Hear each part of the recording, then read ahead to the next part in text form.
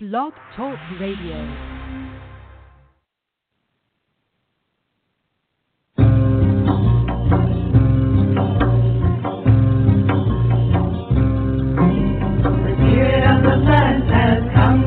In the form of a beautiful dancing green woman.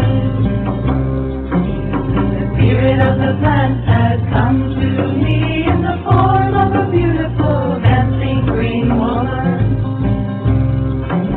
Her eyes fill me with peace, her dance fills me with peace. Her eyes fill me with peace, her dance fills me with peace.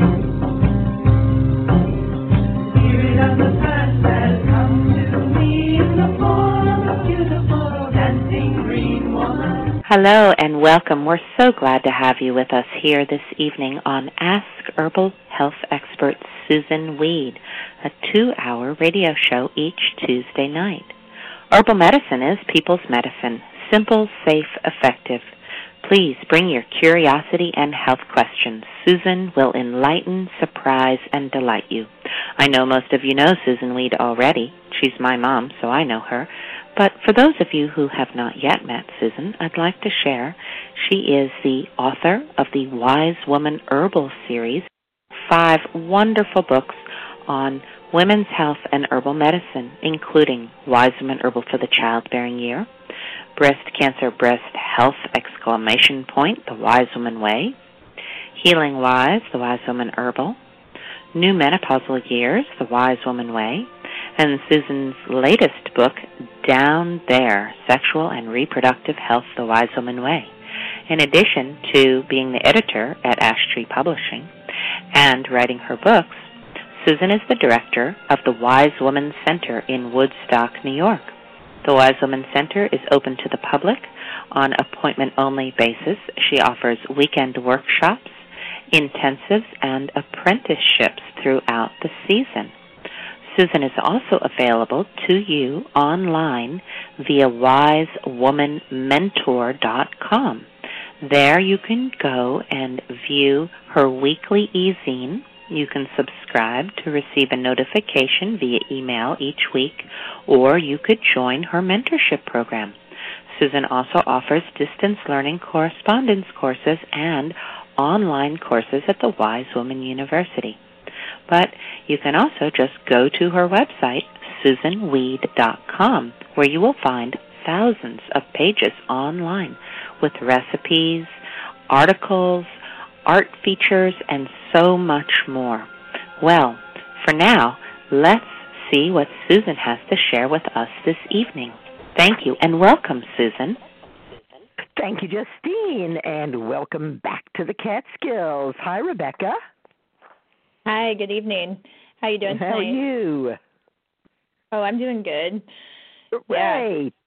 I'm getting dried out. I was outside for about an hour shoveling snow. It's been coming down all day.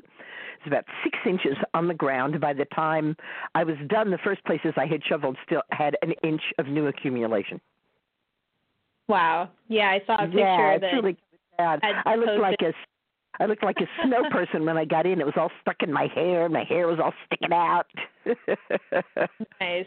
Yeah, that's funny. Today it was so sunny here, and I'm like putting soil on the garden, and just a different world over here a little bit right now. Yeah, and looking ahead towards my teaching year, and I want to talk about something that's very disturbing to me. And that is that, I could have this wrong, it's possible, but so far as I can tell, I'm being denied the right to register for the International Herb Symposium as a participant. And I'm being denied the right to have a booth there to sell my books. And I'm thinking that if that's the kind of herbal community that people want to be part of, and of course, this is because somebody spuriously accused me of something. I was never convicted of that. It's completely spurious, and yet nonetheless, there's this rumor, and so it appears, and again, there's always the possibility that I'm wrong, but it very strongly appears that on the basis of this spurious accusation, I'm now being denied the right to go to a public place, to a conference that I've attended every time it's been held for 40 years.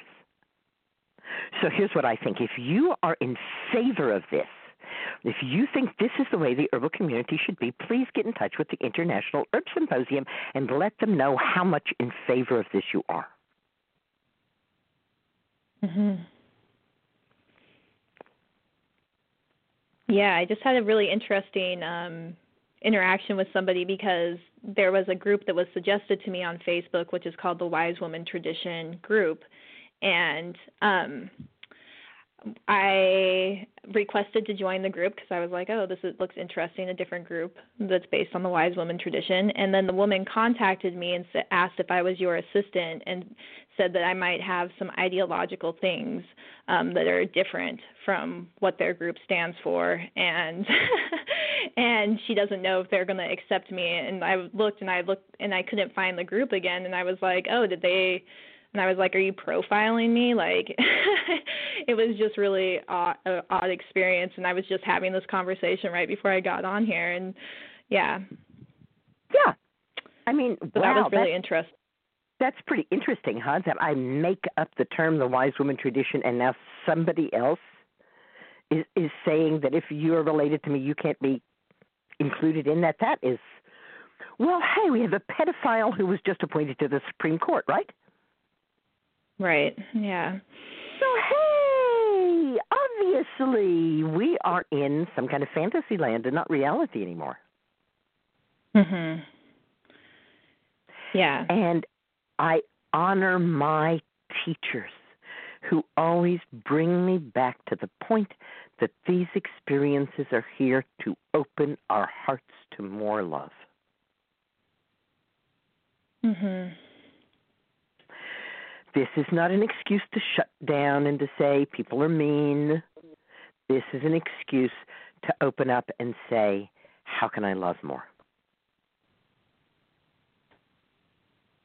Mhm. How can I expand into this? How can this be for the good of all?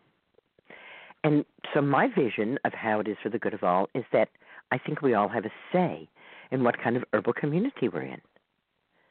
And we can see the way the wind is blowing, and we need to make some strong decisions about what we want. It was very, very beautiful to be out in the Seattle area last year with Eagle Song and to have someone come there from very far away, from Australia, because she needed and wanted to connect to the Wise Woman tradition. It's very moving for me to see that this is something that speaks to women's hearts. And I can tell you, I am so almost done with the book. Yes! Everything is going very well. I love being snowed in. And, of course, I actually really do like getting up and going outside and shoveling snow for a while, because sitting here writing, rah, rah, rah, rah, rah, rah, rah, rah, not good for your cardiovascular system in the least. So shoveling snow, that's good for it. And, yeah, really still like working out on step 6. It's over 52 pages now. I'm almost embarrassed, but I think it's going to be one of the real most useful things. And also, I've spent most of the day today working on this very short chapter. I mean, this chapter is going to be like, 3 or 4 pages. It's a tiny little chapter. And I've been working on it hours, days, months, decades. It's the gap. It's the little place in between the first 4 medicines, the ones that promote health, and the last 3 medicines, the ones that injure health. And yet alternative medicine, pharmaceutical medicine, and deep medicine are the only medicines that most people know. And when the other 4 medicines, serenity medicine, story medicine, mind medicine, and lifestyle medicine, are added to them, those first 4 medicines are called complementary. And this, to me, is why it's a revolution, why I want to foment a revolution for us all, because I don't want these things to be complementary to things that are damaging to us. Yeah. The goal is to use those things that save our lives, hooray, they save our lives, and then stop and go back to the first four medicines, which is where we have real health and real wholeness. Yeah. So you can tell I'm having a great time writing, and I'm all fired up, and life is great. How about for you? Yeah, life is good. There's lots of crazy stuff going on all around, of course, but I got to go with my family in the woods this past weekend, and I had like this amazing experience that I wanted to share because it was with my son. We were walking the labyrinth, and he came up to me and just grabbed my hand while we were walking the labyrinth, and it was just so moving for him to want to walk this path with me. And in the middle we met, and we sat there and put a prayer out for the earth, and he was just so into it, and just having this whole moment of him really being present with me in that space. And then we got to see the structure of the sweat lodge, and I got to explain that to him, and just having him just be receptive to it, and it's a beautiful moment for us. Thank you for sharing that. Oh, that's wonderful. And speaking of the sweat lodge, I still get people who call up and say, I want to come to the Moon Lodge, but is it a sweat lodge? No, the Moon Lodge is not a sweat lodge. And because the Moon Lodge is not a sweat lodge, some women who are very devoted to the Moon Lodge decided to rename it the Red Tent, and one of those is DeAnna Lam. She's going to be with us at 9 o'clock tonight, or whatever time it is where you are. She's known as the Womb Visionary, and she, along with Elisa Starkweather, started the Red Tent movement. She's got red tents in every neighborhood, the global network. She's got the Red Moon School of Empowerment for Women and Girls. And she has International Red Tent Day, which is November 8th. Mark your calendar and hang on, because DeAnna Lam is going to be with us tonight. Yeah, and just one more thing is that this week, having DeAnna on here, I'm hostessing my first Moon Lodge in my home that I've done here, so I'm really excited about that. For the Mbok is going to be on this Saturday. Oh, hooray! Oh, wow! Yeah. It's really exciting for me to lead the group, and I think it'll be powerful. Yes, see how many people show up. It will, because all you need is a circle of women, and wow, magic happens. Yeah, I just got this book. I read Z Budapest, she recommended the Book of Shadows for this chant. What is the chant? But I ended up getting the novel instead. Ordered it, and she references you in the back of it for the menopausal years. But far out. Anyway, so but it's interesting. Jujana wanted you to sing her chant. We all come from the mother. Yeah, and it was. We shall return. That one? No, this one is rain flowing in the ocean. But I love that one too. Yeah, but this is a different one. Is that on your CD that you made? It is. Okay. Jujana insists. And I was happy to have her insist. All right. Okay, well, we better get callers here. There are a lot of people on the line. If you have a question for Susan, please press 1 to speak with her. And our first caller is coming from the 917 area code. Hello? Hello. Hi, Susan. I just wanted to thank you first for everything that you have, all the knowledge that you've given. My life has been definitely changed by your words and your books. So just wanted to say that first. Thank you. Thank you. I am calling because I have an older cat. Question. He has a tumor on his eye that's been growing, and I just have a herb question related to administering herbs to cats. I've been giving him nourishing infusions as we do all our pets, but in terms of certain things like infection with echinacea, I wasn't sure if an infusion would be the right way to go. Is it better to make a tea? I know a tincture is probably not good, so I just wanted to a basic your basic opinion on that.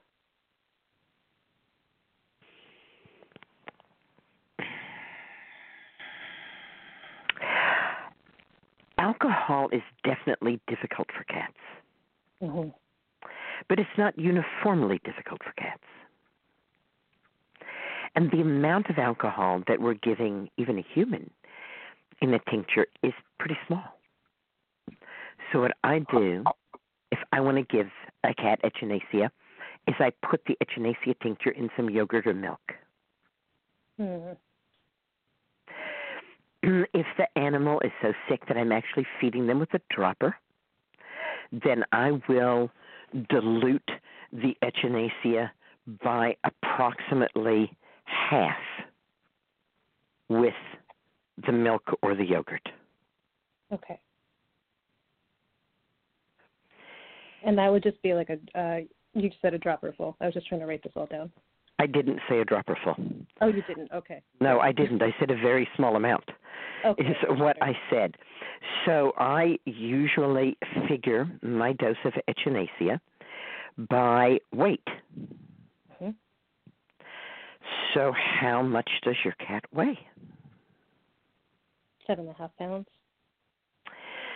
So I figure a dose is a drop for every 2 pounds. So a dose for your cat would be 4 drops.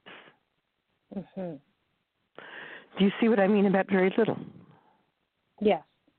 Along with, may I ask something else? Sure. Okay. Along with echinacea, would yarrow tincture also be helpful in a situation like that? And then also would that be Not sure what like that is. Oh. You haven't told me anything specific. Sorry. Well, the first thing I guess is worried about infection, just because the last time it had been getting bigger and bigger. It's covering his whole eye, sadly, and it's bleeding a lot because he bats it a lot. Originally, I had been washing it out with castor oil, and that I had actually shrunk it a bit, which was nice. Which was really good. But and have you considered having the tumor surgically removed? Yes, I would love to. I really wanted to have it surgically removed, but he is 17 and he has also kidney disease, so his they recommend. Got it. Not possible. Yeah, I know. Yeah, understood. And does it get infected? Well, it does run, and it's kind of has goopy stuff a little. The last time we went to the vet, it was a new vet because our older vet had moved away, and she had given him this antibiotic that was okay, but then I regretted it afterwards because many other growths started developing within 5 days of this antibiotic. I don't know if it was related, so I just decided that was definitely not the way to go, but that he needs probably something to combat infection, but definitely not an antibiotic because clearly that didn't go very well. I hear you. And it is the mistake that humans are most prone to. Mm-hmm. And that is the mistake that if something follows something else, they must be related. Yes. I jokingly say that I can prove to you that what causes the sun to rise in the morning is the singing of birds, because it always precedes. And yet there is not a cause and effect relationship between birds singing and the sun coming up, is there? No. Even though it dependably precedes the sunrise, nonetheless. And this is where science is so wonderful. That science, and this is why we have double-blind experiments, so that we can see if we can rule out this bias to believe another one of my, and this is a true story, somebody wrote into Prevention Magazine and said, I drank a cup of oatstraw tea and then had a heart attack. You should warn people. So I don't truly know that there's any connection between those things. And yarrow, I think of yarrow as being a really excellent external application where there's a wound, where I want to cut down on pain, where I want to cut down on infection, where I want to cut down on bleeding, where I want to astringe, where I want to tighten the tissue. Mm-hmm. So I bathe wounds in yarrow tincture. Mm. I soak gauze in yarrow tincture and tape it to the wound. I put yarrow tincture on the pad of a Band-Aid and put it over the wound, depending on the size of it, right? Mm-hmm. The other healer for wounds is honey. Mm. And honey helps the skin recohere. If it's skin that's just eroding and can't get itself together again, honey really seems to turn the tide on that. Like for ulcers, decubita, bed sores, right? Mm-hmm. So you know a little better than I do what this tumor and the wound that it is causing need. And you might want to go back and forth between this. Mm-hmm. And honey and cats, that's okay, because he even if I wash it all off, there may be a few drops that he'll lick off. I just don't. I didn't know if that was okay or not. So far as I know, it's quite fine. Okay. There can be botulinus spores in honey, and human infants do not have enough acid in their stomachs to kill them. Mm-hmm. I rather think that a cat's stomach has enough acid to kill them. Okay. Don't you? I don't know that much about. I think you know a lot more about biology than I do. Well, have you ever had a cat throw up? Yeah. Then you know how acidic the contents of its stomach are. Mm. That's how we learn. Mm-hmm. Ah, yes, look at this, very acidic. Don't let it lay on the rug, because that rug will be stained, won't it? True, yeah. From the acid. And it's the acid that kills the botulinus. So I think that this is in a place where your cat can't lick the honey off, yeah? He could, because, it's right on top of his eye. So it's like he definitely like baths it a lot. So when I've tried different things with him besides the castor oil. I was trying red clover oil for a while, just because I still had some hopes that it would shrink the tumors. I also a while ago had made poke oil, which I won't use because I realized that's really potent stuff. But in my original intention was to try to shrink them, but at this point I think it's just helping him not have as much trouble or pain. Yeah, more palliative care. Exactly. Yeah.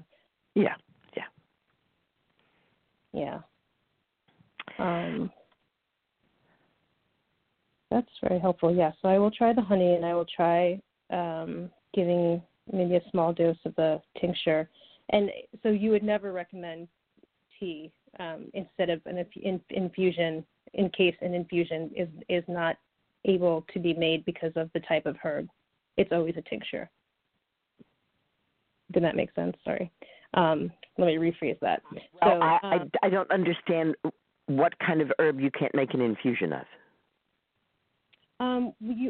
Listening to you, and this is not, there are some herbs that you explained were they're not nourishing herbal infusions. Yeah.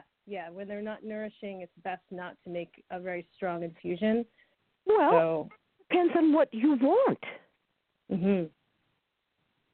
I've made infusions of herbs that are not nourishing because I wanted that action of the herb. Oh. So a mint. Mm-hmm. I, in general, do not make infusions from scented herbs. Mm-hmm. But sage infusion dries up breast milk and dries up underarm emanations. And it's sipped, but it's not to be confused with a nourishing herbal infusion. Mm-hmm.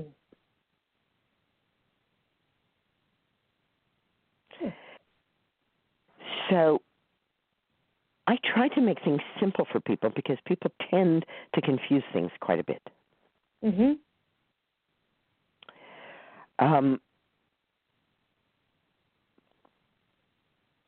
But the whole idea of how we're going to use the herb, of course, is completely open. How do we want to use that herb? Given how we want to use it, how are we going to prepare it to get that particular ability from it? Mm-hmm. And so the answer to that will vary.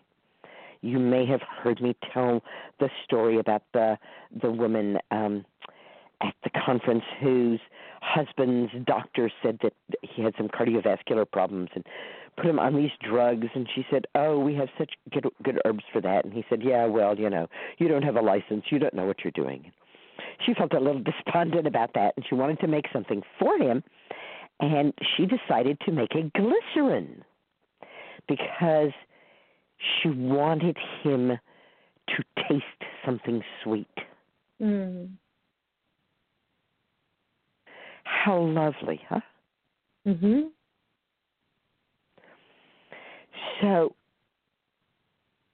yeah, I've never tried to make it. Many times we kind of get involved in the dominant culture paradigm, which is stronger is better. Mm-hmm. But I don't necessarily see that. There are times when I want something that isn't as strong. I never much liked valerian until I made valerian flower tincture because it's so much less strong. Wow. So please don't limit yourself. Okay. Yeah. There are some optimum ways to do things, and I'm happy to share those with you so that the things you do work out easily and well, and you get the results you want. But my intention is never to say that there's only one way to do something. Right. Yeah. No, that's good to know. I mean, everything that I've learned, I kind of learned by myself, and then when I found your books and your radio show, then I've just learned, I just was able to really deepen that because I didn't really find anyone else that was speaking to me the way that I could listen to your words. So I'm just still learning a lot. Thank you for continuing to learn. It's one of the best things about working with plants is that we get to learn something all the time. There's never, ever any end to it. Yes. So we come with curiosity, and we come knowing that it's very hard to do it wrong so long as you're using nourishing and tonifying herbs. Okay. That is definitely true. So long as we're not putting herbs in capsules or, tincturing them from the dried herb with high-proof alcohol and trying to turn them into drugs. Yeah. Right, and I think that it's one of the things that our hearts are very gladdened by is the idea that, herbal medicine doesn't have to be a wannabe stepchild to pharmacy. Mm-hmm. It can be its own nourishing, tonifying thing. Yeah. And thank you so much for loving this cat so well and taking care of this cat. What's this cat's name? Kenzie. Oh, okay. So all of us can send a little yum to a cutie. Yes. One last. Do you have any recommendations on books for animals and herbs, or there's probably, it doesn't seem like the there Herbal is. Handbook for Farm and Stable by Juliette de Baïracli Levy, and any other books she wrote on animals. Oh, okay. Julian? As a matter of fact, someone once said to Juliette, you've only written books about herbal medicine for animals. Why don't you write about people? And she said, well, people can use all the things in my books for animals. That's great. Isn't I it? will definitely. Yes. Julian Levy. That's a woman who has her priorities straight. Yeah, okay. And her name is Julian Levy. Juliette de Baïracli Levy, Levy. Okay. And you'll not find those books at my bookstore, only because I can't get hold of them. They're published by Faber and Faber, who is the original publisher for all of her titles. Faber and Faber has allowed me to have the rights to her book, Common Herbs for Natural Health, which is the book she wrote for people, and her book, Nature's Children, which is a book she wrote for children. I also have rights to her books about her life, her autobiographical books, Summer in Galilee, Gypsy in New York, Spanish Mountain Life, and Traveler's Joy. So you will find a lot of books by Juliette de Baïracli Levy at the Wise Woman Bookshop. But the ones that I'm suggesting for you, the Handbook for Farm and Stable, and I think she might have a specific book on the cat by Faber and Faber, are just a little more difficult to get because Faber and Faber is an English firm, and those are the real big sellers. Those are the Juliette gems. So Common Herbs for Natural Health is a fabulous book, and I'm thrilled to be able to offer it to people. But I'm sure you will be able to get hold of it because, hey, we all have the capital I internet where we can get anything we want, right? Yes. Okay. You have a good night now. I'm going to go on to the next caller. Okay. Thank you. Thank you so much, Susan. Thank you. Green blessings. Green blessings. The next caller is coming from the 908 area code.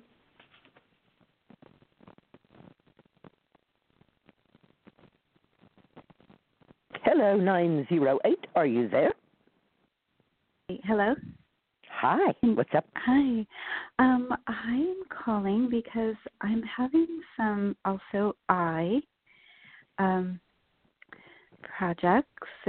I'm having some puffiness and stinging and almost like matter in my eyes, and I've still been functioning. It's been about 2 weeks, but I tried some homeopathic drops I had, which always help me with this kind of thing with my eye if anything comes up. But this time I haven't had any good results from it. It hasn't hurt, but it hasn't seemed to help. So I'm just reaching out to you. It sounds as though there may be some kind of active infection going on in your eye. Is that what you're telling me? I don't know. I've never had anything like this. You know, when my children were young, sometimes kids would get like a pink eye or something like that. Exactly, it doesn't seem to be like that. No, and there's nothing like that you can see or any actual matter building up. It's almost like so it's like you could imagine it's not there in a way, but it is. But it is. Something is there, yeah. Okay. So one of the reasons I'm not getting a really clear understanding of what it is that you don't have a really clear understanding of what it is. Yeah. Yeah, all right. Okay. So we're together here going, It hurts, you say? A little bit. Like the very first symptom I had was I was just driving and I got this like sting in my eye. I remembered it, but then, it went away, and then that hasn't really occurred maybe once or twice since then, but not really again on the stinging, but just more sometimes I'll just feel like rubbing them, and now I feel like a little bit more like enclosed, like I don't feel like interacting with the world as much. So I know there is something going on.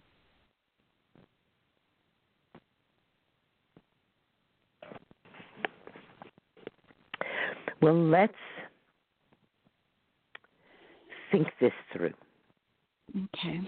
We don't necessarily need to have a name for what's going on, but we can use descriptive words to help us think of herbs whose actions could affect those things. Yes. So some herbs are astringent, they make things drier, and some herbs are emollient, they make things moister. Mm-hmm. Which kind of thing do you think would work? Well, I was thinking about the dryness or the moisture earlier, and it didn't come clear to me, except, like I said, there is a tiny bit more moisture than usual. So I guess that means they're needing to be drier a little bit. All right. So things like black tea are astringent. Okay. And it's pretty easy to get a black tea bag, a whole box of them, in fact, and pour some boiling water over it, let it steep just a little bit, and then put that not too hot black tea bag right on your eye. Okay. This is an old beauty trick to get rid of puffiness. They're also puffy, so that's good. So there you go. One more yes for astringency. Yeah.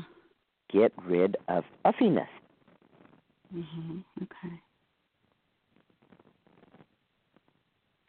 There are herbs that help counter infections if we think that there's an infection, and usually the sign of infection is that there's pain or redness or an exudate. That's like something coming out? Yeah. Okay. Exuding.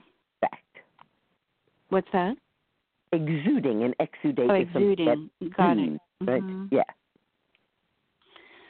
Okay. Well, I was with my daughter and her boyfriend yesterday, and I asked them to look at my eyes and if they could see anything, because I just noticed the puffiness, but I didn't notice any redness or anything like that. And they both said they look fine. They look fine. So yeah. Let's then say that we don't need an herb to counter infection. I don't think so, but it is odd that it hasn't gone away. If it's something, well, what is it? I don't know. Again, we don't need to name it. Yes, true. It's really not necessary, except in magical dreams, to name something. Okay. Right? Where it's incredibly important. Okay. Because we're not trying to deal with a name anyhow. We're trying to deal with you. Exactly. And so we can work from what you're experiencing and see if the herbs that we have that can counter that experience can be helpful to you. Okay. You know, as you use that, cucumber is also astringent. You may have heard me talk about pumpkin, cucumber. Any of the cucurbits sliced and laid on the eyes are quite astringent. Okay. The other thing that I do in this kind of situation where something is a little opaque to me is I fling myself upon the mercy of the grandmothers.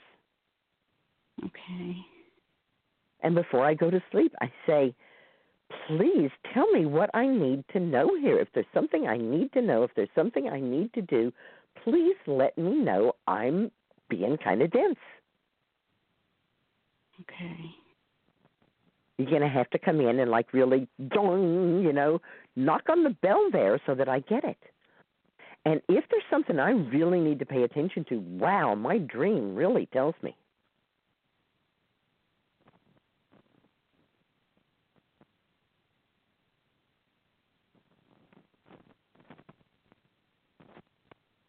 And again, it's not just you're asking for a dream, please tell me what's wrong, what this is, but more of what do I need to pay attention to, what do I need to do, and be willing to take things not just at face value, but at symbolic value. Let's see if she calls back in because her call did drop. Oops. Oh, here she is. Oh, good. Yeah. Hi. Hello? Yes, so did you hear me talking about dreams? I just heard you say you're going to have to really come in here because I'm being kind of dense, and then you were gone. Right, and that we're not asking the grandmothers to tell us what's wrong or to give us a name, but to simply help us understand, either through literal things or through symbolic things, how to incorporate this in order to be healthier. Yes, okay. I don't think anything terrible is going on with your eyes. I don't think, from what you're saying, I don't think you have attached retina. No. I don't think you have a scratched cornea. No. So I from what you're saying, it sounds to me as though you're pretty safe experimenting with different herbs and plants and seeing what your eyes need. Okay. All right. I'll try those, and if I have, whatever happens, I'll report back. Oh, thank you. I was just going to ask you. You were? I was. Okay. I will. Thank you. Thank you. Green blessings. Good night. Green blessings. Good night. The next caller is coming from the 207 area code.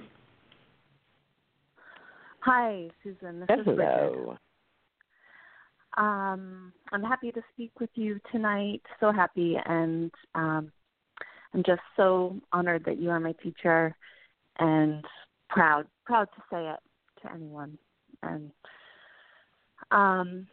so what I wanted to ask about tonight is I'm interested in connecting with my ancestors. This is like the first step into it, and so I was looking for a little guidance. I'm not even totally sure what that means or entails, but I feel a calling toward it, and I'm not even sure why, maybe for guidance or for, some deeper meaning in life's experiences. And I realize that we have millions or a million ancestors, each person, and so that seems a little confusing or overwhelming to me. Like, oh my gosh, whoa! Yeah. So like, how do I? But I know, but I how feel far like, back? How far back do you want to go? So, on the near horizon, there's genealogy. Yeah.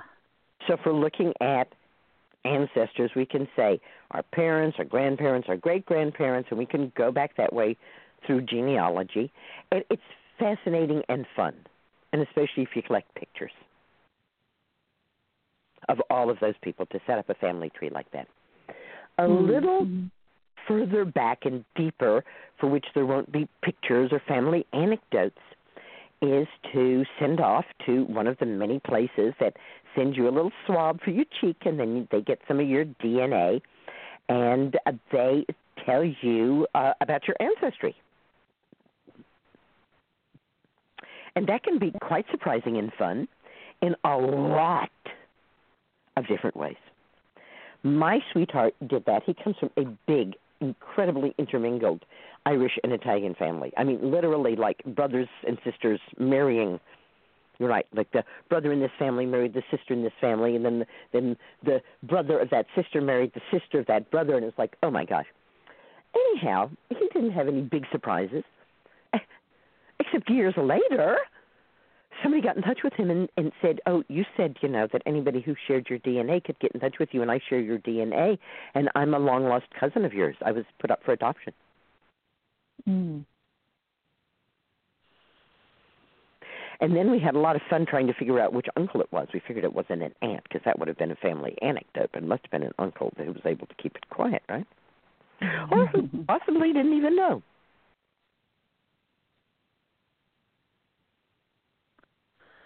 So that's a little deeper back from that. Deeper back from that, usually we go by trance. Are you still there? I heard some clicking. I am still there. I'm just letting the cat out of my room. I understand. So trances have the ability to help us enter into altered states and to make our way to specific times and places in those altered states. When we first start doing trance work, it's usually easiest to follow some sort of guide, and there are lots of trance guides that have recorded trances where you can follow them. After a while, you'll kind of start to get a pattern and how you want to do the pattern yourself. To be a little more specific, when I'm leading a trance, I have the people become, first of all, aware of themselves, and then aware of their breathing. And then I have them imagine a crystal large enough to go into. As soon as they have imagined that, we have moved into the imaginal realm, and then I ask them to walk down or up. I actually don't specify which. I ask them to walk on a spiral staircase. And I count the steps as we go on that spiral staircase. And at the end of my count, we have come to a place, and people call that place by different names. It can be your secret garden, one of my favorite names. It can be your home base. It can be your Garden of Eden, whatever you want to call it. And we're now down even deeper in the trance. We entered at the imaginal realm, and we have now come down to the symbolic realm. We can go deeper from there if we wish. There's much to explore on the symbolic realm, but we can also go to a tree or a rock and sit by that and feel ourselves and feel our breathing and sink into the connection between the tree or the rock and the earth, and to sink more deeply into that and to actually imagine that we are going underground. It is said that the shaman works in three worlds: the overworld, the inner world, and the underworld. At this point, we are going into the underworld. For most of us, the underworld is scary. So it's generally not suggested that beginners in trance go to the underworld, and not by yourself. But as you become more adept, it's like living in a city, right? Because, oh, that city's so scary. Once you live in that city, it's like, nah, you just stay away from that place and everything's cool. Hmm. So does that give you some ideas of where you might go to find ancestors? Yes, it does. And, with Involk right around the corner, I would like to, connect with the goddess Bridget, and I would like to connect with some Irish heritage or ancestors. I feel like I know that there's lots of ancestors, and it's hard for me to be like, well, I want to specific out an Irish herbalist back in the 1600s or whatever, but that's kind of like what I'm feeling. Many years ago, there was a woman here who led a workshop at the Wise Women Center about contacting your ancestors who were healers.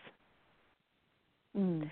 And we did a variety of different trances, and one of them was, the first one that we did was find an ancestor who was a healer. Pretty general. Like just find some ancestor somewhere, sometime who was a healer. And afterwards we shared, and one of the women said, well, I totally failed. The ancestor I found was not a healer. She was, I don't know, a hairdresser. And the woman who was leading the group said, tell me more. And she said, well, you said to find an ancestor who was a healer and to spend some time with her while she was actively engaged in healing. And all she did was go from house to house and comb and braid women's hair. And the leader burst out laughing and she said, oh, she was a midwife. Mm. That's what the midwives used to do. They would have their rounds because people might live far apart. And so they would go, on their rounds to go into the houses and to connect with the women, brushing their hair. You can learn a lot about someone's health with their hair and then braiding it for her. Mm. And for all of us, what it really helped us see was don't throw any of it away. Mm. Believe in what you get. Mm-hmm. Right, last week I told the story about stepping out of the ritual bath and my foot hitting the ground and saying, I am Iona, and feeling chagrined and horribly embarrassed. And it was 7 years before I found out that Iona is the fairy island off the coast of Ireland. Mm. Have faith. Mm-hmm. Have faith in yourself and have faith in your ancestors. Mm-hmm. Yeah. And be open. They're there for you.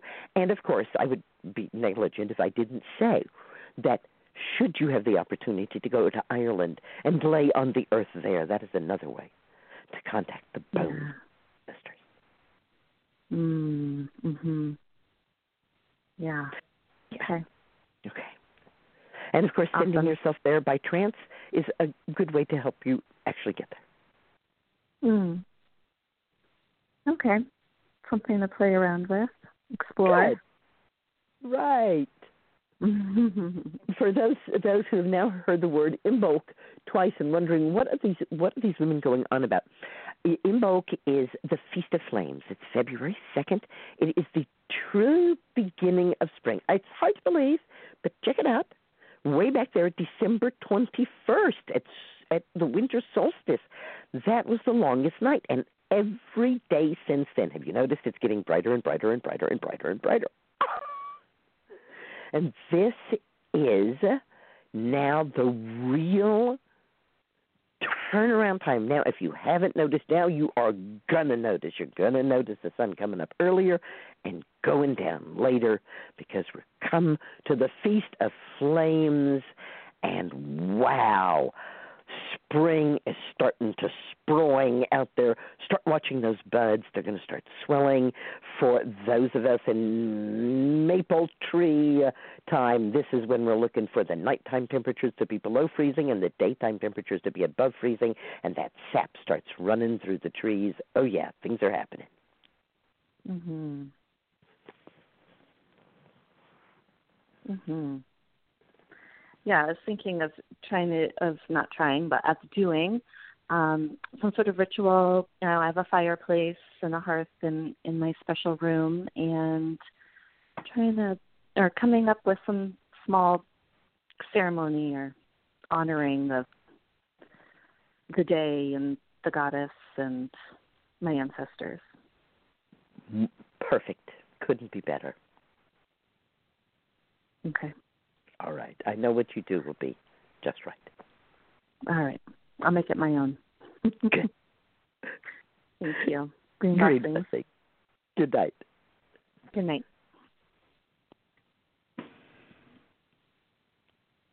All right.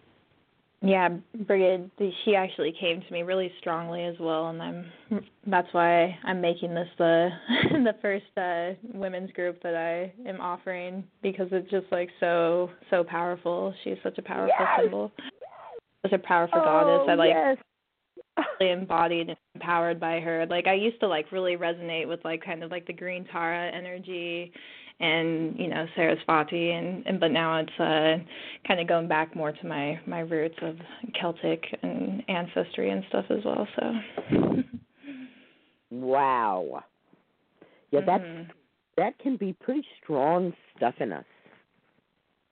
Oh yeah. When we start to vibrate with that, some people have said, "Wow, it was like." It was like I'd been trying to tune myself to the wrong note all along.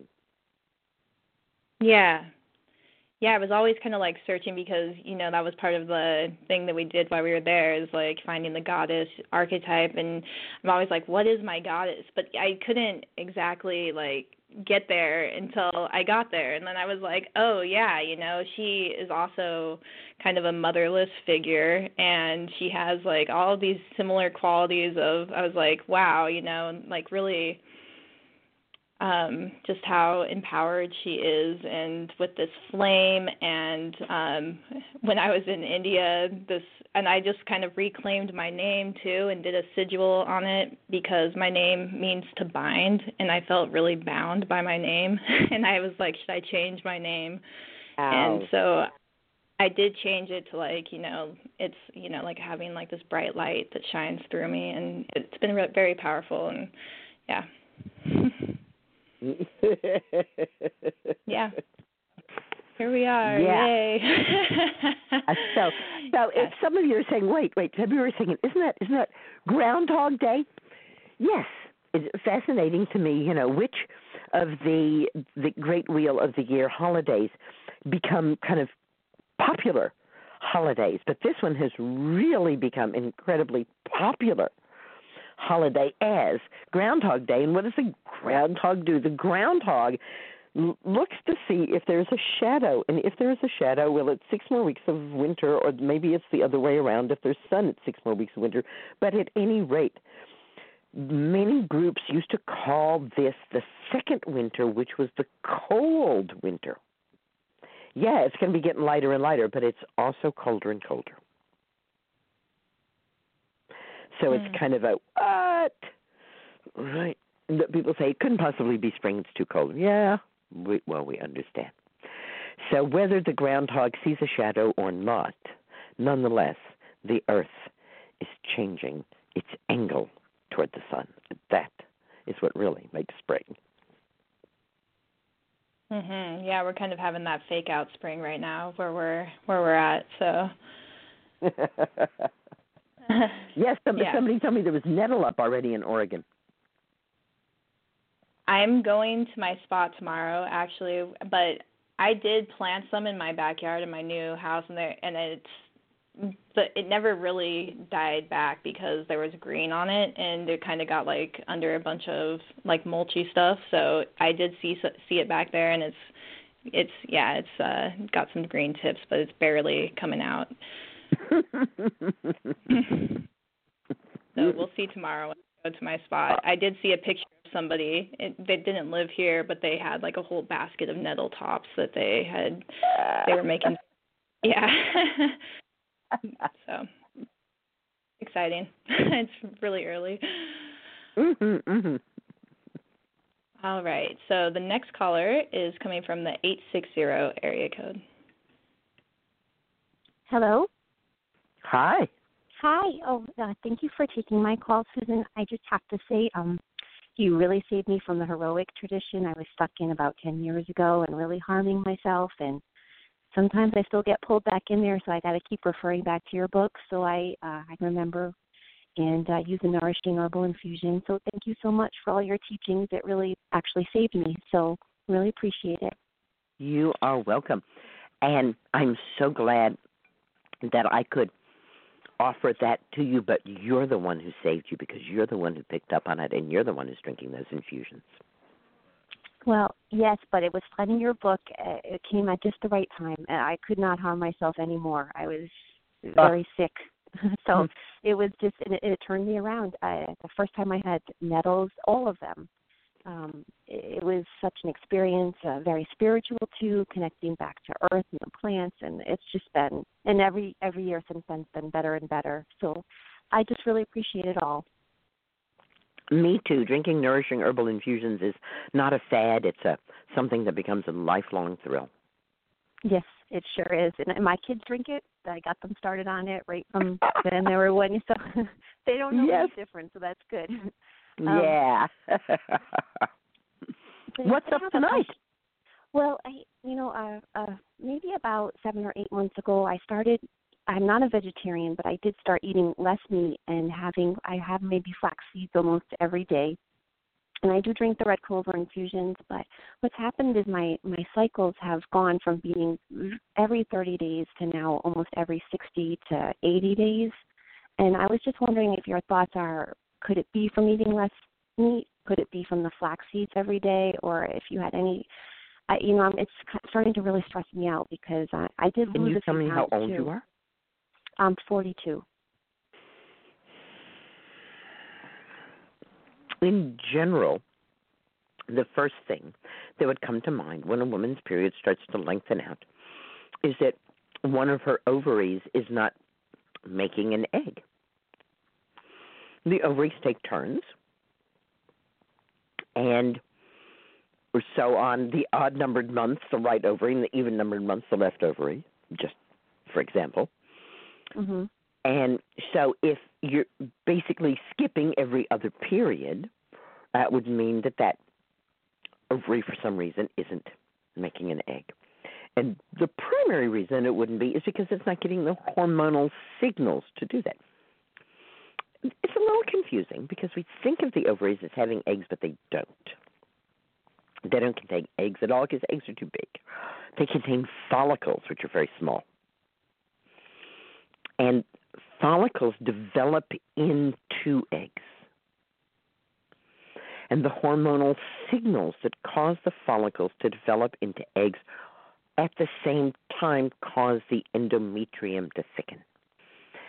When the egg is fertilized, it produces hormones that keep the endometrium in place. So if that egg is not fertilized, then it can't produce that, and the endometrium comes to the end of its life and is shed as the menstrual flow.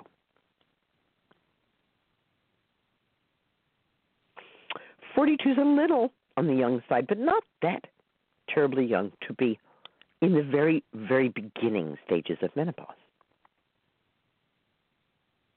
I think my mom went through menopause when I asked her, she was more like 48 to 50. My sister's, and how many children did your mother have? 4. And how many children do you have? 3.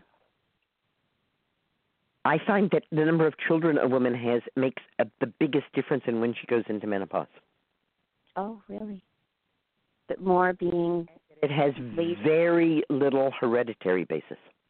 Oh, I thought it was strongly related to heredity, what your mom did. No. At least not in my experience. Mm-hmm.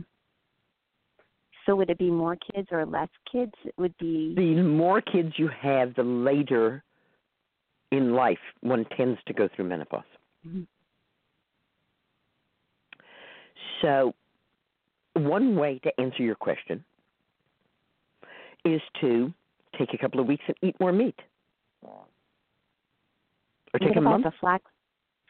And, you think the flax seed? In what way are you consuming the flax seed? Usually about 2 tablespoons. I grind them myself. But I did kind of see online that it can sometimes mess with your cycle. So I didn't know. And why is it that you are consuming 2 tablespoons of ground flaxseed? They just really help with regularity, and they keep me pretty regular. So I've tried other things, but the flaxseed seeds really work well for me.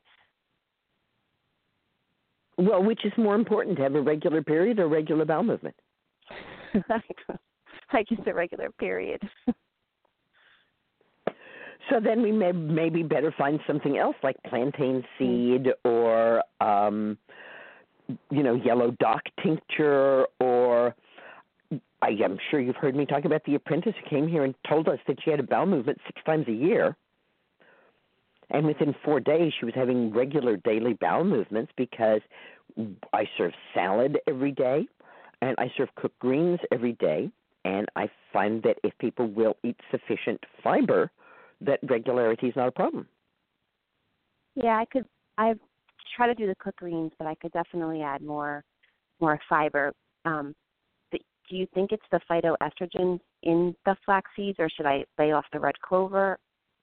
I'm just trying to think if there's anything. Estrogens are in every seed and every root. Are you seriously not going to eat any seed of any kind? You're not going to eat any nuts, any beans, or any grains? No, definitely And you're not not. going to eat any carrots or any potatoes or any parsnips or any beets? Nope, that's like the basis of my diet. So. I mean, what? Phytoestrogens are everywhere. Let's not be picking on plants because they have phytoestrogens in them. Mm-hmm. In fact, I don't think that there's actually any plant that contains any estrogen at all. They contain phytosterols. Estrogens yet. Your body could make them into estrogens. But would be that the flax would have to decrease the estrogen in order for you to be missing every other period. And they wouldn't really do that. Right. Yeah. Is there anything I could add in addition to the herbal infusions to help? I think you're right in trying to just add more meat. I was just trying to eat less, but maybe I just need more. I did lose maybe 5 or 6 pounds, and so I didn't know if it was that too, from eating less meat, and just so I could try to eat more, see if that helps. But is there anything else I could add? I did make some Don Quai tincture. I only could get my hands on the dried root, though. I thought maybe adding that might help. Vitex is my favorite for women who want to reset their clock. When I was in Arizona, I had a wonderful, wonderful time with Nina, who was teaching me about the Bonnie Pruden approach, and she gave me a great Bonnie Pruden T-shirt, and it says, you can't turn back the clock, but you can reset it. And that's exactly what Vitex does. So Don Quai is never used alone in Chinese herbal medicine. It's considered to be dangerous to you when it's used alone. And, of course, it's a root, so it's loaded with phytoestrogens. Mm-hmm. So we're getting more of the same, right? Yeah. I did tincture it with ginger. The Vitex berry seems to reset the pineal to say, hey, let's not go into menopause yet. We still have some things we want to do. Usually Vitex berries are tinctured, or they can be put in a pepper mill and ground up and added to food. That's how the monks used it. That's why it was called monk's pepper. And the dose is fairly large, 3 to 6 dropperfuls a day. And the word is that you might need to take it for months before you see real results. Now, I did try Vitex before, and I had a stomach ache after. I didn't know if it was that was a common side effect, or if I should lessen the dose, or if it was a tincture. I took a tincture. It did have grain alcohol because I bought it at Whole Foods. Mm-hmm. And when you say stomach ache, I find the vast majority of people have no idea where their stomach is. If you were to put your you might be right. It was probably more of an intestinal ache. All right. Would it be above or below your belly button? It was definitely below, yep. Well, that ain't your stomach, is it? No, it's not. Okay, so you didn't actually have a stomach ache. And when did you have this belly ache in relation to taking it? Pretty much right after, and it happened again the next day when I took it. So let's think about whether or not it's possible for something you've just put in your mouth to already be in your intestines. Yeah, I guess you're right. So it would take a couple of hours before. It was probably about a half hour after. So I would think that if there was any reaction, it would be the grain alcohol. Certainly grain alcohol is poisonous. Mhm. But I don't know. Yeah, you're right. It could be the grain alcohol. I didn't think of that. But I usually try to get, the tinctures from, either one of the websites you recommend. If you're going to be using vitex tincture, it's certainly worthwhile to buy the dried berries and make your own tincture. Yeah, I could do that. And so the dried berries would be okay with vitex to make the tincture? What's the difference between a fresh berry and a dried berry? I'm not sure. Not much, huh? Yeah. And I do have the 100 proof vodka. Like a fleshy berry, right? It's like a little peppercorn. So it's like saying the difference between a fresh seed and a dried seed. There is basically none. Okay. Yeah, so I'll just make my own tincture then. It's a good idea. Yeah. And that way you get your own 100 proof vodka. Yep, I got my own 100 proof vodka. I had them order for me at the liquor store, and it tastes so much better than any green alcohol tincture I've ever taken. Wow, doesn't it? Oh my gosh. So good, yeah. Good, yes. Well, what fun it's been talking to you. Rebecca, how many more people are waiting to have with their questions? We still have 4 callers. I didn't realize. Okay, well, I'm going to say goodbye, if that's okay to you, Green Blessings, and see if we can Green Blessings 4 callers into the last 20 minutes here. All right. The next caller is coming from the 512 area code. Hello. Hi, what's up tonight? Hi. So I am about 20 weeks pregnant. I actually spoke with you last week about something else, but I was calling tonight because I am experiencing a lot of varicose veins with my pregnancy. It's pretty disheartening, honestly. And I have your book, Herbal for the Childbearing Year, and I'm looking at it right now, actually. And I can't say I've done everything in the book, but I guess my main question, just based on what I've experienced so far, is, I know that walking is really good for them, and leg inversions, and those are obviously in the book, but I'm wondering if there are specific exercises that would actually be counterproductive or particularly strenuous on the veins. Some of the things that I was doing, is upside down time. Mm-hmm. Upside down time can be. Do you have a couch somewhere? Yes. Can you lay on the floor with your butt up against the base of the couch and then your legs kind of on the couch? Yeah, I just did that for about 15 minutes while I was waiting. How does that feel? Does that feel good? Yeah, it does. I just kind of feel like that's where I need to be all the time, and it's depressing. Yeah. One better than that is if you can get your butt up against the wall and get your legs stretched all the way up the wall. Yeah, okay. Right. So the couch one is so easy, and people are pretty comfortable with us when we're in that position. So you really can spend fair amount of time in that position.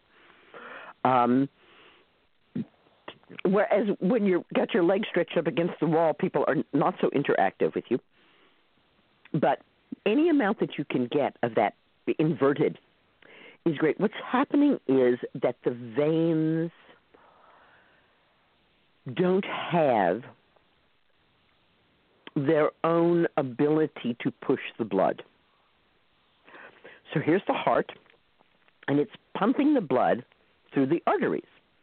So the arteries kind of have this pushing it all the way out to the capillaries, and then it comes back from the capillaries back into the veins.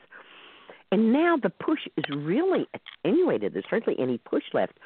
also the veins, and the veins are also working up, right? You got to get the blood back up to the heart. The veins have these little gates or valves. So every time there's a little push, the valve opens and the blood pushes up the vein, and then it shuts to keep it in place till the next push comes. And varicose veins are where those valves have collapsed. So what's usually used is direct astringents. We've been talking a lot about astringents tonight. Astringents are herbs that contract tissue. They shrink swelling in many, many different ways. Witch hazel is a classic herbal astringent, and it is still one of the few herbal remedies that you can walk into any drugstore and buy. Taking a piece of cloth, an old cotton diaper, an old linen sheet, old flannel shirt, and soaking it in witch hazel and then wrapping it around the leg with varicosity, and then putting your legs up. Woo! Amazing stuff. Yeah. Oak bark is also astringent. We've been talking about the astringency of yarrow. Witch hazel is the easiest one and can be bought, in sufficient quantity to really, put on your legs. And you can also just rub it on the legs. It's safe for external applications. When you mentioned the 5-minute leg massage in your book, I was wondering if, maybe the ointments that you have listed, comfrey, yellow dock, root, those would be something that would be really good to use in the massage, possibly, or whatever you have would be excellent. Plantain is an astringent herb that is often used. Horse chestnut, and if by any chance you have a copy of Down There, you can go and look at the hemorrhoid section, and except, of course, for the information about hemorrhoids, everything in all of the remedies there are applicable to varicose veins, because a hemorrhoid is a varicose vein. Mm-hmm. Okay. I guess, I really like Pilates and things like that. I mean, as far as is that I think that's safe fine to do with varicose veins? I think that's fine. Do you have a Pilates teacher that you work with? No, not anymore. Now I'm home a lot now, so you could call. That teacher would know more specifically. Right. I understand. I certainly know what Pilates is, and I've done some, but I do not have an expertise in that I could say across the board everything that is done in Pilates is perfectly fine for somebody with varicose veins. Right. I don't know of anything that isn't, but that could just be the limit of my knowledge. Mm-hmm. Anyhow, I am going to say green blessings and go on to the next person so I can hopefully talk to all four of you before I talk to DeAnna Lam. Okay. Thank you all so right. much, Susan. Green blessings. Good night. Good night. The next caller is coming from the 908 area code. Oh, I think we already talked to her. She was the one that called back in. The 718 area code. So there's just this caller and one more after this then. Okay, good. Hi, Susan. Quick question. Hi. I was just going through some herbal tincture bottles that I have, and I found a bottle that says Avena Sativa, and I was just wondering what the benefits are for that. I'm not familiar with it. Do you know what Avena Sativa is? I think it's like from the oats family. It is oats. Okay. Oats actually doesn't have a family of its own. Okay. Avena is the genus, which is oats, and it's a grass, so it's in the grass family, which used to be called the Gramiaceae because their grasses are grains. All grass seeds are edible. But there was a change, about 20, 25 years ago, and it's now the Poaceae is a family. So oats is in the Poaceae family, and Avena is the genus, and then sativa is the species. So Avena sativa is oats or oatstraw, depending on which part of it you use. And usually the milky oats is tinctured. The milky oats is the oats at the same stage that you eat sweet corn. If anybody ever has shown you how to figure out if the sweet corn is going to be really good, what they showed you was to pierce the kernel at the tip of the cob of corn and to see if a milky fluid comes out. That's the milk stage of the grain, and every grain has that milk stage. Oh, I didn't know that. That's called Grünkorn if it's wheat and you're in Germany. Mm-hmm. And they sell Grünkorn, which is wheat at the milk stage, and it's just delicious, and they make a variety of fermented beverages with it too. When it gets drier, it's the grain, then it's wheat, then it's oats. So that milk stage of the oats is tinctured. You can buy the milky stage of the oats. And when people are buying oatstraw for infusion, sometimes they say, am I supposed to get the milky oats? And I go, no, you want just the cheap oatstraw. You don't want the milky oats. Mm-hmm. The milky oats is considered to be one of the world's greatest nervines. We don't talk too much anymore about women having nerves. But 100 years ago, it was a big thing, right? Yeah. And the whole idea was that things made us nervy. Nowadays, the word we use is anxious. Mm-hmm. So tincture of oat straw helps to strengthen the nerves and allow women to be stronger in themselves. I tell the famous story of working with a woman in a store where there was a bell on the door, and every time someone came in the store, the bell would go ding-a-ling, ding-a-ling, and every time it would go ding-a-ling, this woman would jump out of her skin. Mm. It's extremely difficult to work with someone who's jumping out of her skin because it kind of makes you jump out of your skin, too. Yeah. Everybody has got to get their skin back on and deal with the customer, and it's just really whoo. So I decided that I was going to get this woman to be not jumping when that bell rang, because golly gee, we were working in that store and there was that bell. So I figured I couldn't take the bell off the door, but I could get her stronger. So I started bringing oatstraw infusion to work and getting her to drink it. And sure enough, in fairly short order, she stopped reacting. Wow. That's an amazing story. Thank you. You're welcome. So tincture of milky oats is said to be even faster acting and even better. I like infusion of oat straw because, as I've been talking about here tonight, I'm more and more understanding that I don't want the herb to be more powerful. I want the herb to be more nourishing. Mm-hmm. I don't want the herb to be as close to a drug as it can be. I want it to be as close to food as it can be. On the other hand, should you or someone you know get to a situation which is really freaking you out, you'll be very glad you have that oat straw tincture.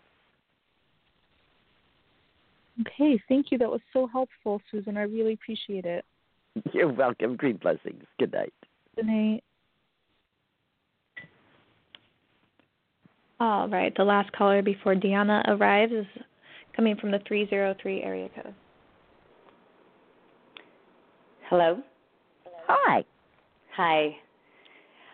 I am in menopause, and I just experienced 6 months without a period.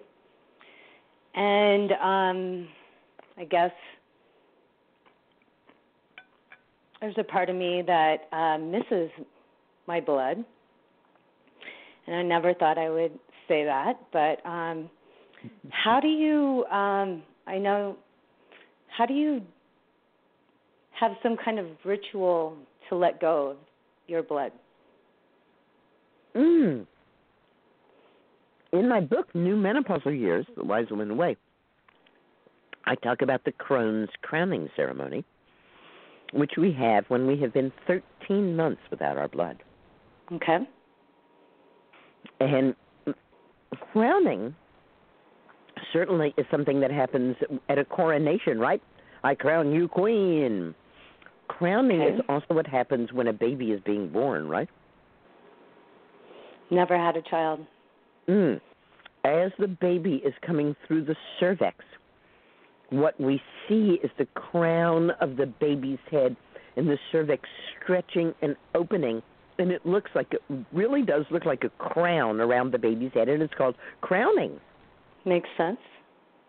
So we wait until we haven't had blood for 13 months, and then we have a crowning ceremony. We are now crowned as the crone, and we are also crowning because we are being born. We're like a baby.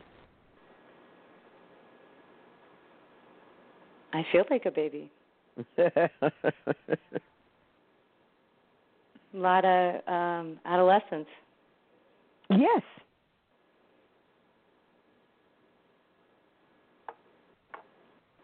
So 6 months is not the end of, it's still the phase. You're right. You're still in menopause until you have passed that 13 moons. And with the 6, and it came, but how do you deal with the grief? I've known women who've gone right up to 12 months, and then whoop, they start bleeding again. Why am I grieving? Why are you grieving? Yeah, because it feels like a grieving. You are grieving, of course, because you are changing and you're losing something. Of course we're grieving. It was so consistent. Yes. It was for something a long time. You could time yourself by. Count on. Even if it was a bit of bother. Rely on. Every month. Yes. And it says, I'm a woman. I'm fertile. Yeah. I'm losing that. You're changing it. Exactly. That's how I have to look at it. But it doesn't, how do I support myself on that? All of us have a time during menopause where we burst instantly into tears at the sight of any baby. Oh, I have a baby upstairs, and the cry is beautiful. Yes. I hear the cry, and it makes me smile. Lovely. Beautiful. Yeah. I'm up as much as the parents, and it feels good. Right. Yeah. And it's sweet because it's her first cries. Right. And I've not experienced that. Gosh, look what I'm losing. Oh, my gosh, look what I'm gaining that we feel when our child grows up and leaves home. And we think, don't ever leave me. Go fly, be your own being. But I could see that because this is a beautiful cry. Yes, because humans are complex and we can have absolutely opposite emotions at the same time.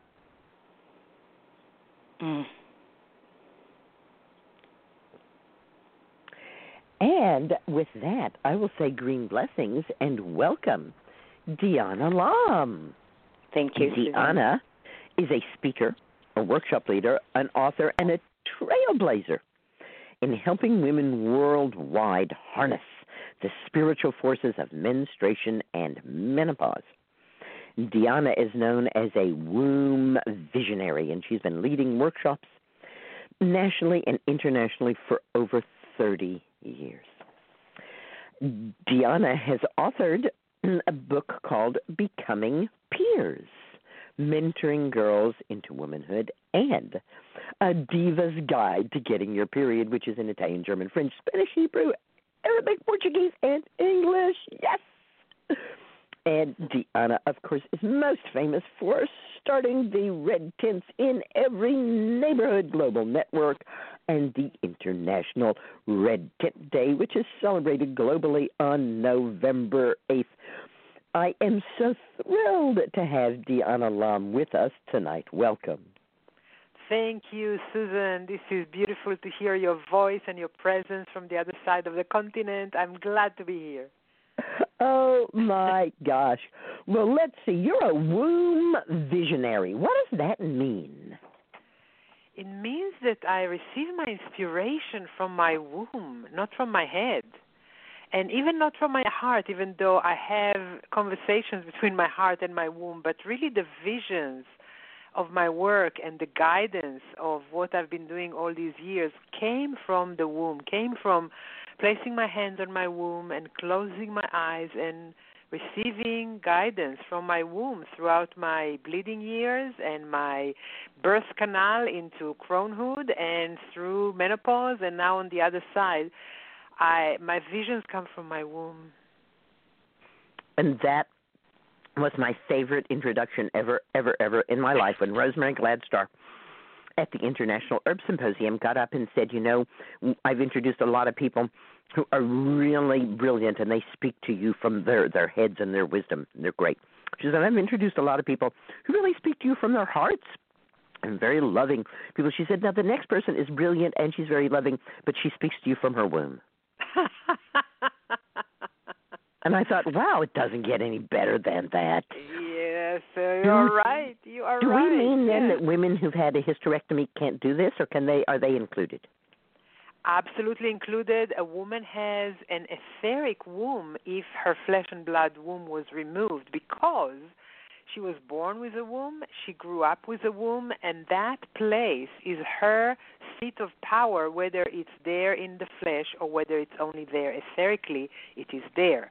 And she can continue to tune into it and to receive guidance from it and to be in communication with it regardless of her surgery.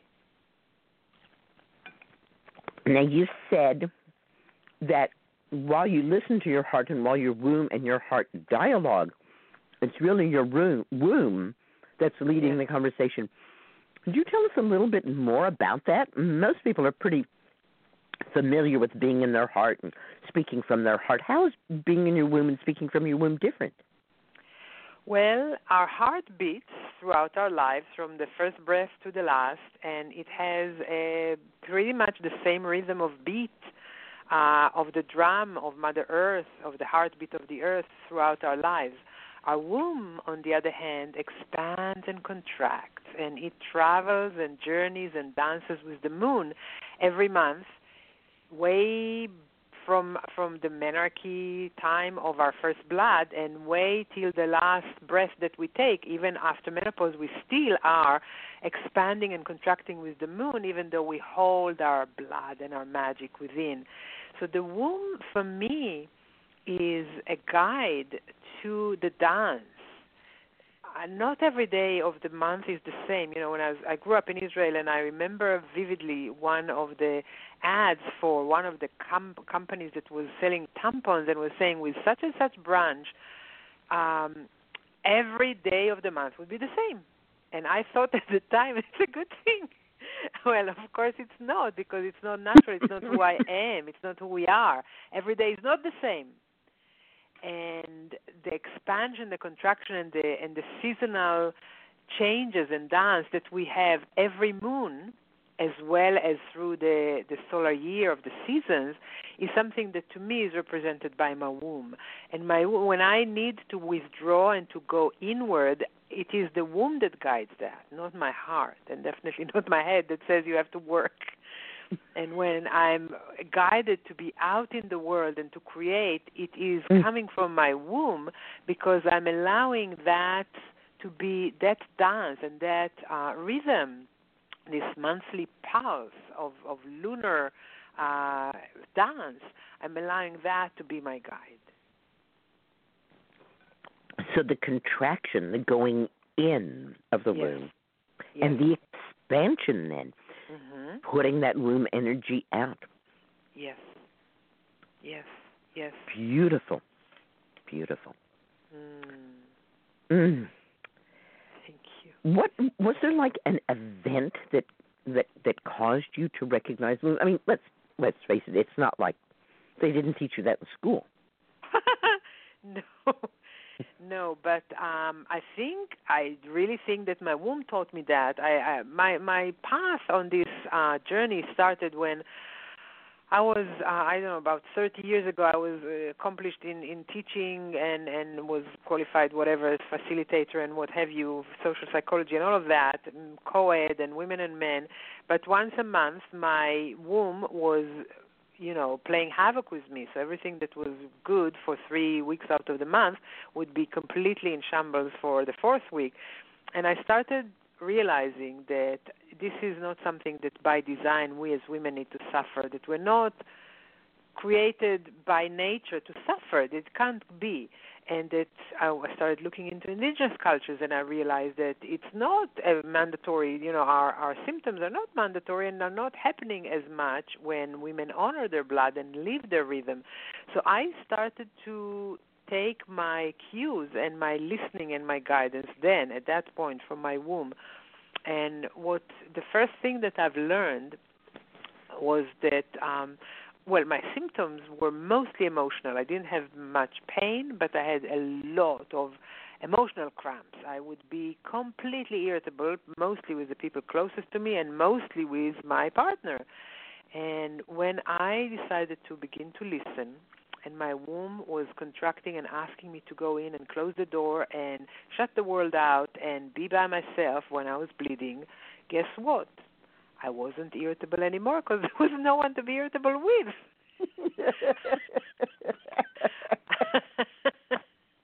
I know women. Sometimes it's things I say look at me like but the thing that I get the biggest is if you'll just take even a single take off when you bleed, you'll find your mood improves a lot, and they find it so hard to believe. Well, try closing the door. Who are you going to be irritable with? The walls? Right. Shut the door. Shut it out. Right. Yes. And again, it's that sense of not trying to fix what's wrong with us. Well, I'm irritable. I shouldn't be irritable. I'm going to fix that. But listening to it and saying, how do I honor this? Yes. And what is it asking me to do? What is it inviting me to do? What do I need right now? And if you ask yourself what you need when you bleed, then mostly the answer comes from the depths of your womb is quietude and space and maybe just curling up and daydreaming, but, space and sheer quiet. Your head will tell you other things, but your womb would really... Won't it, though? The most freeing thing that I ever heard, and my daughter told me this, I thought it was just wonderful. She said, do you know that your mind is capable of thinking of 10 times more things than your body could possibly do? Wow. And when my mind is going on, and on about all the things I haven't done, I just pull that out and I go, do you know that you're thinking of 10 times more things than I could possibly do? So just chill. Yes. Just chill, exactly. Just chill. Right? Yes, exactly. So there's wisdom in the womb. Yes. And that wisdom is there whether we have a physical womb or not. Absolutely. If that womb was surgically removed. So does that mean then that womb wisdom continues throughout our lives and that menopause doesn't end it? Absolutely. The womb is still there, again, flesh and blood or etheric only. The womb continues to be our seat of our power for the rest of our lives, from menarche and until the last breath that we take. And we are lunar beings from menarche until the end of our lives. So once we have birthed ourselves into the lunar cycle with our menarche, we continue to dance this dance, to expand and contract emotionally and in terms of our needs and our psyche, if you like, every month. And we have what I see as the birth canal, which is the time between our bleeding years and our crone years. So there is a birth canal where we're birthing the crone.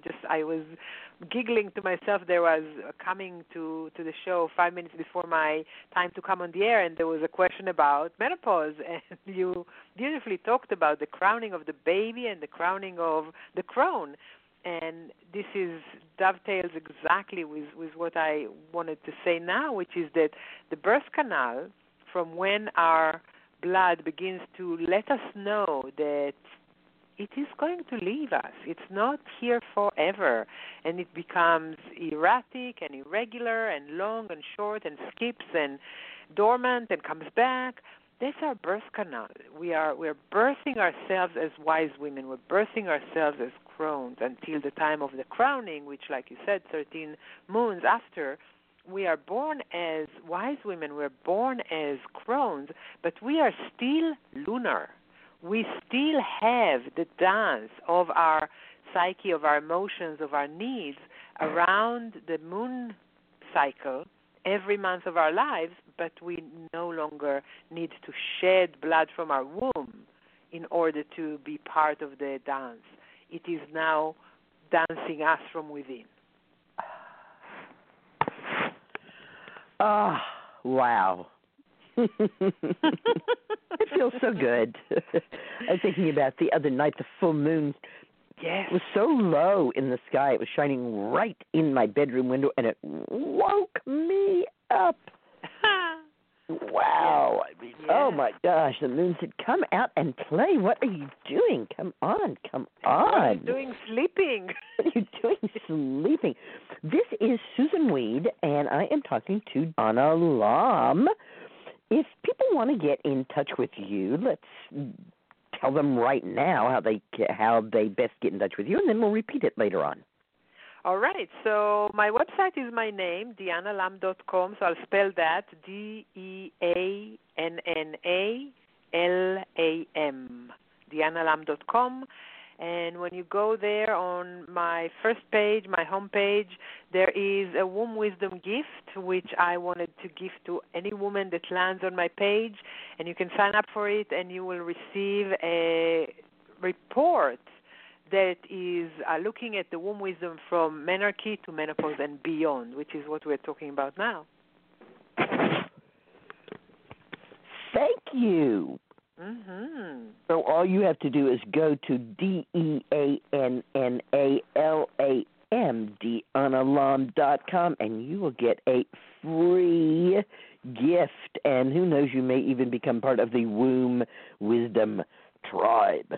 Mm-hmm. So let's talk a little bit about red tents, because they're so close to my heart and your heart. Yes. I am very curious to know what made you decide you wanted a red tent in every neighborhood? Well, I do believe, Susan, that if and when, not if, when we have a red tent in every neighborhood, the world would be a different place. You know the book by Juliette de Baïracli with this monolithic question of how would our life look like if there was somewhere for us to go to? How would your life look like if there was some place for you to go to when you started to bleed, to sit with the mothers and the grandmothers and the aunts? So since she asked this question in the 70s, which I was I didn't read it when she wrote it. I was too young at that point. But since I came across that question that shook the foundation of my realization of how my life would have been different, I realized through my work that 99.9999% of women living today have not been welcomed to womanhood when they came of age. Not only that there wasn't a place for them to go to, there wasn't even an acknowledgement in their own family. So red tents would be a place for every girl that becomes a woman, and for every woman for the rest of her life, to be celebrated and seen and witnessed and welcomed at any point, in any transition in her life, from menarche, through birthing, through partnering, through croning, through everything in between. It's a place where women of various ages sit together and hold space for each other.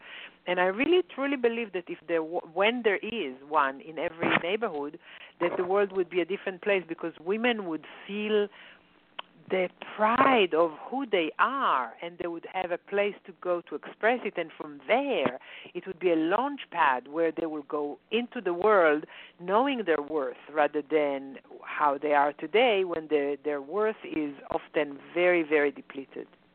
Yeah. I was so moved when a grandmother of the Great Peaceful Nations told me that in their coming-of-age ceremony, what they say to the young girl is that now you are menstruating. Now your womb has become the creative force. And our entire culture and what happens in the future for all of our people depends on what you allow into your womb. And I still get goosebumps when I say it. Yes. Yes.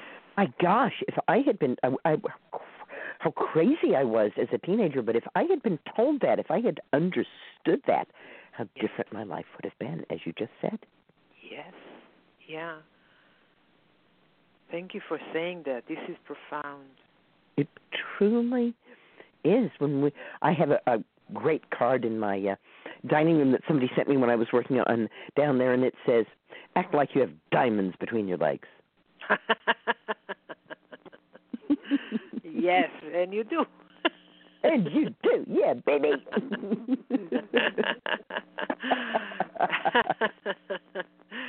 Yes. So I always like to, give a bow to Anita Diamant, who wrote The Red Tent, and to Anita's disavowal of the red tent as being anything real. Anita's over and over again, I made it up, it's not real. And then we just say, that's fine, Anita, don't worry, we're making it real. Yes, exactly. You just wrote about it. Well, we're the ones who are making it real, because it didn't have to have been real to be real now. Absolutely. And it may have not been real, quote-unquote, by the name Red Tent, but moon lodges were here from time immemorial, and women gathered when they bled together, whether they call it Red Tent or not. It doesn't matter. They did gather. Without electric light, all women bleed at the same time. Exactly, with the big app in the sky. Right. As you said, we're lunar. And when I'm talking at Moon Lodge, sometimes I talk about how we did some kind of strange things as human beings, and one of them was to disconnect fertility from the sun. And that everything else of our ilk has fertility that is more connected to the sun and sunlight, but we made it hidden and lunar. Yes, it's true. It's true. And the oldest cave painting from the oldest ancestor is a woman with her hand on her belly, below her belly button, and just above her mons, holding up a horn with 13 marks on it. Yes, absolutely, yeah. And that's from the work of Maria Gimbutas. Yes. This is the first calendar. And the first calendar on Earth was the lunar calendar of our 13 lunations in a solar year. And this is the rhythm of our womb. Right. Yeah. And from the point where the follicle begins to develop into an egg to the point of menstruation is 13 days. And that part does not change. The part that can change is how long it is between menstruation and the next follicle becoming an egg. Yes. But it's set from the egg to menstruation. Again, we have that 13, the number of women. Yes.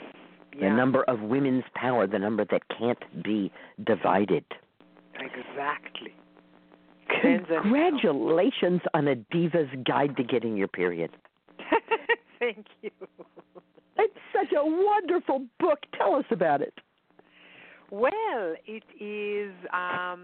It was born from a woman that wanted to accompany her, Jessica Jarman, her name is, and she has a business that she creates moon pads. She creates reusable menstrual pads, and she wanted to create a booklet for girls to give with her pads when she sells her pads for the girls or to the moms of the girls. And she said, she came to me and she said, I want you to write it because I'm not a writer, I'm an artist.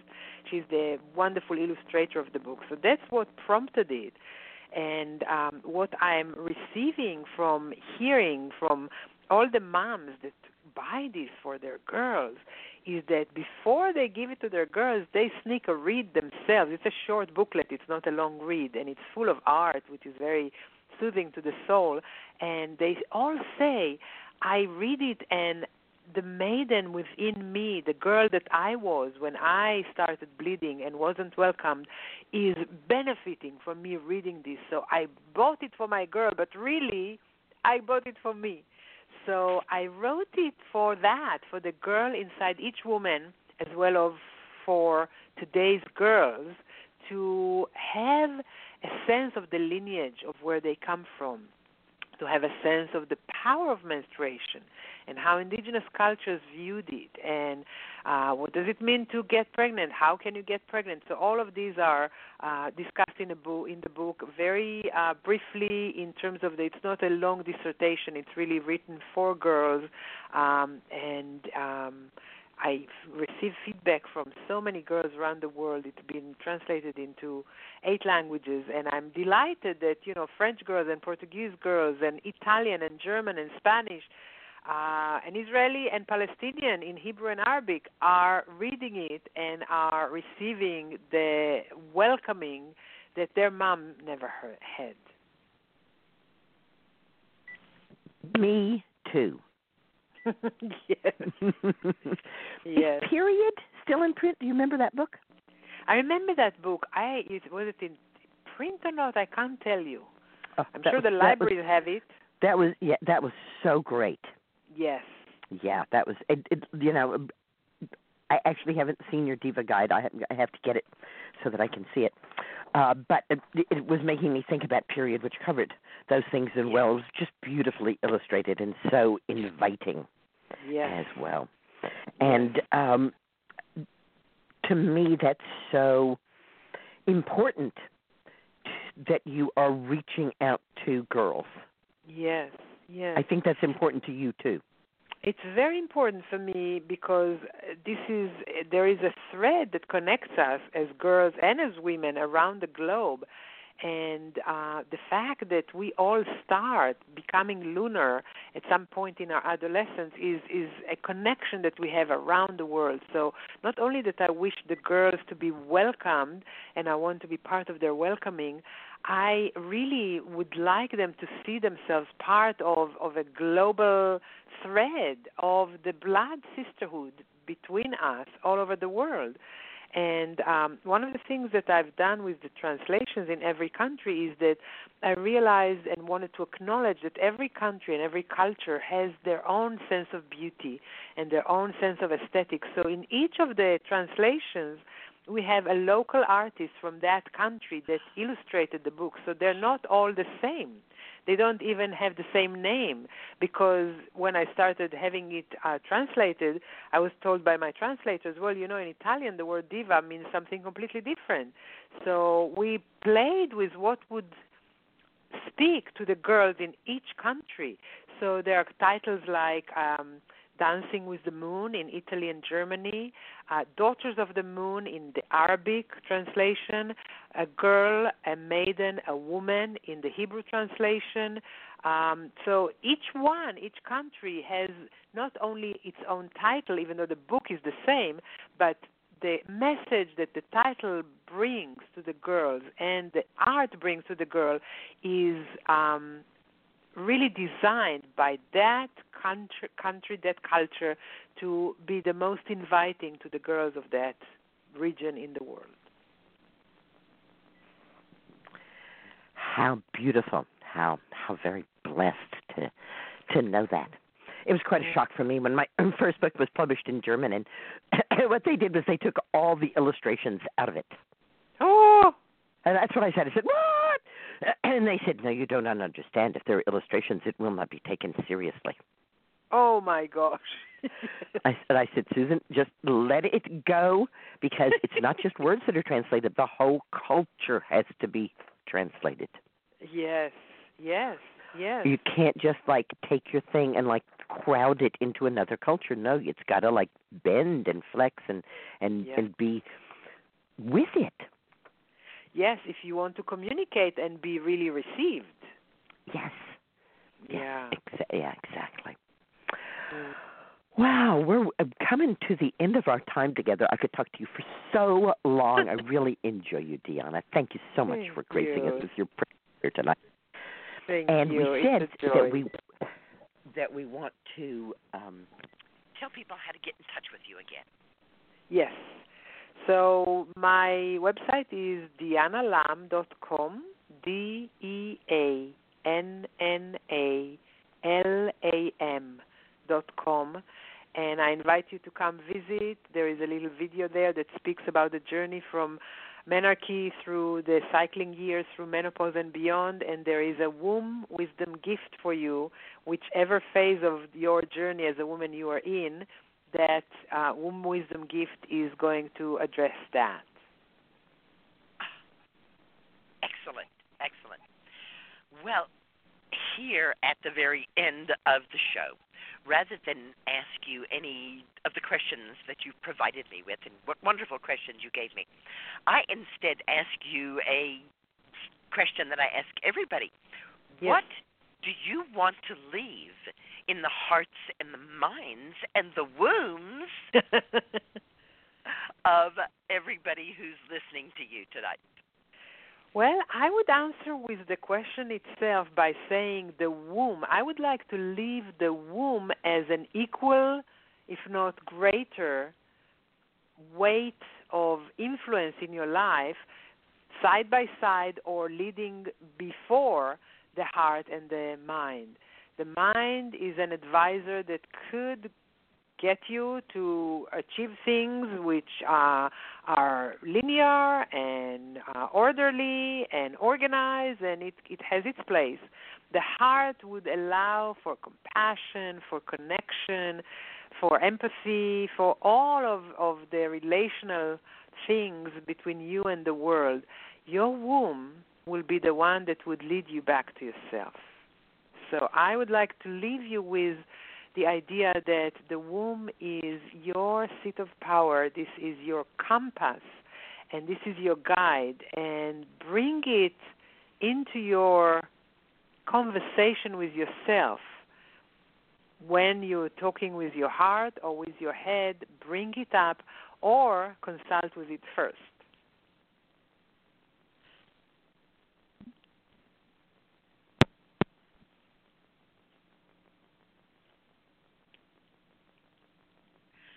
Wow. That's fabulous. Thank you. Yes. Bring your womb into the conversation. Yes. If at all possible, listen to it first. Yes. This is Susun Weed, who's been graced by the presence of DeAnna Lam here this evening in our talk, and in her life and in the world. Hooray, red tent in every neighborhood. Thank you so much, DeAnna, for helping to reweave the healing cloak of the ancients.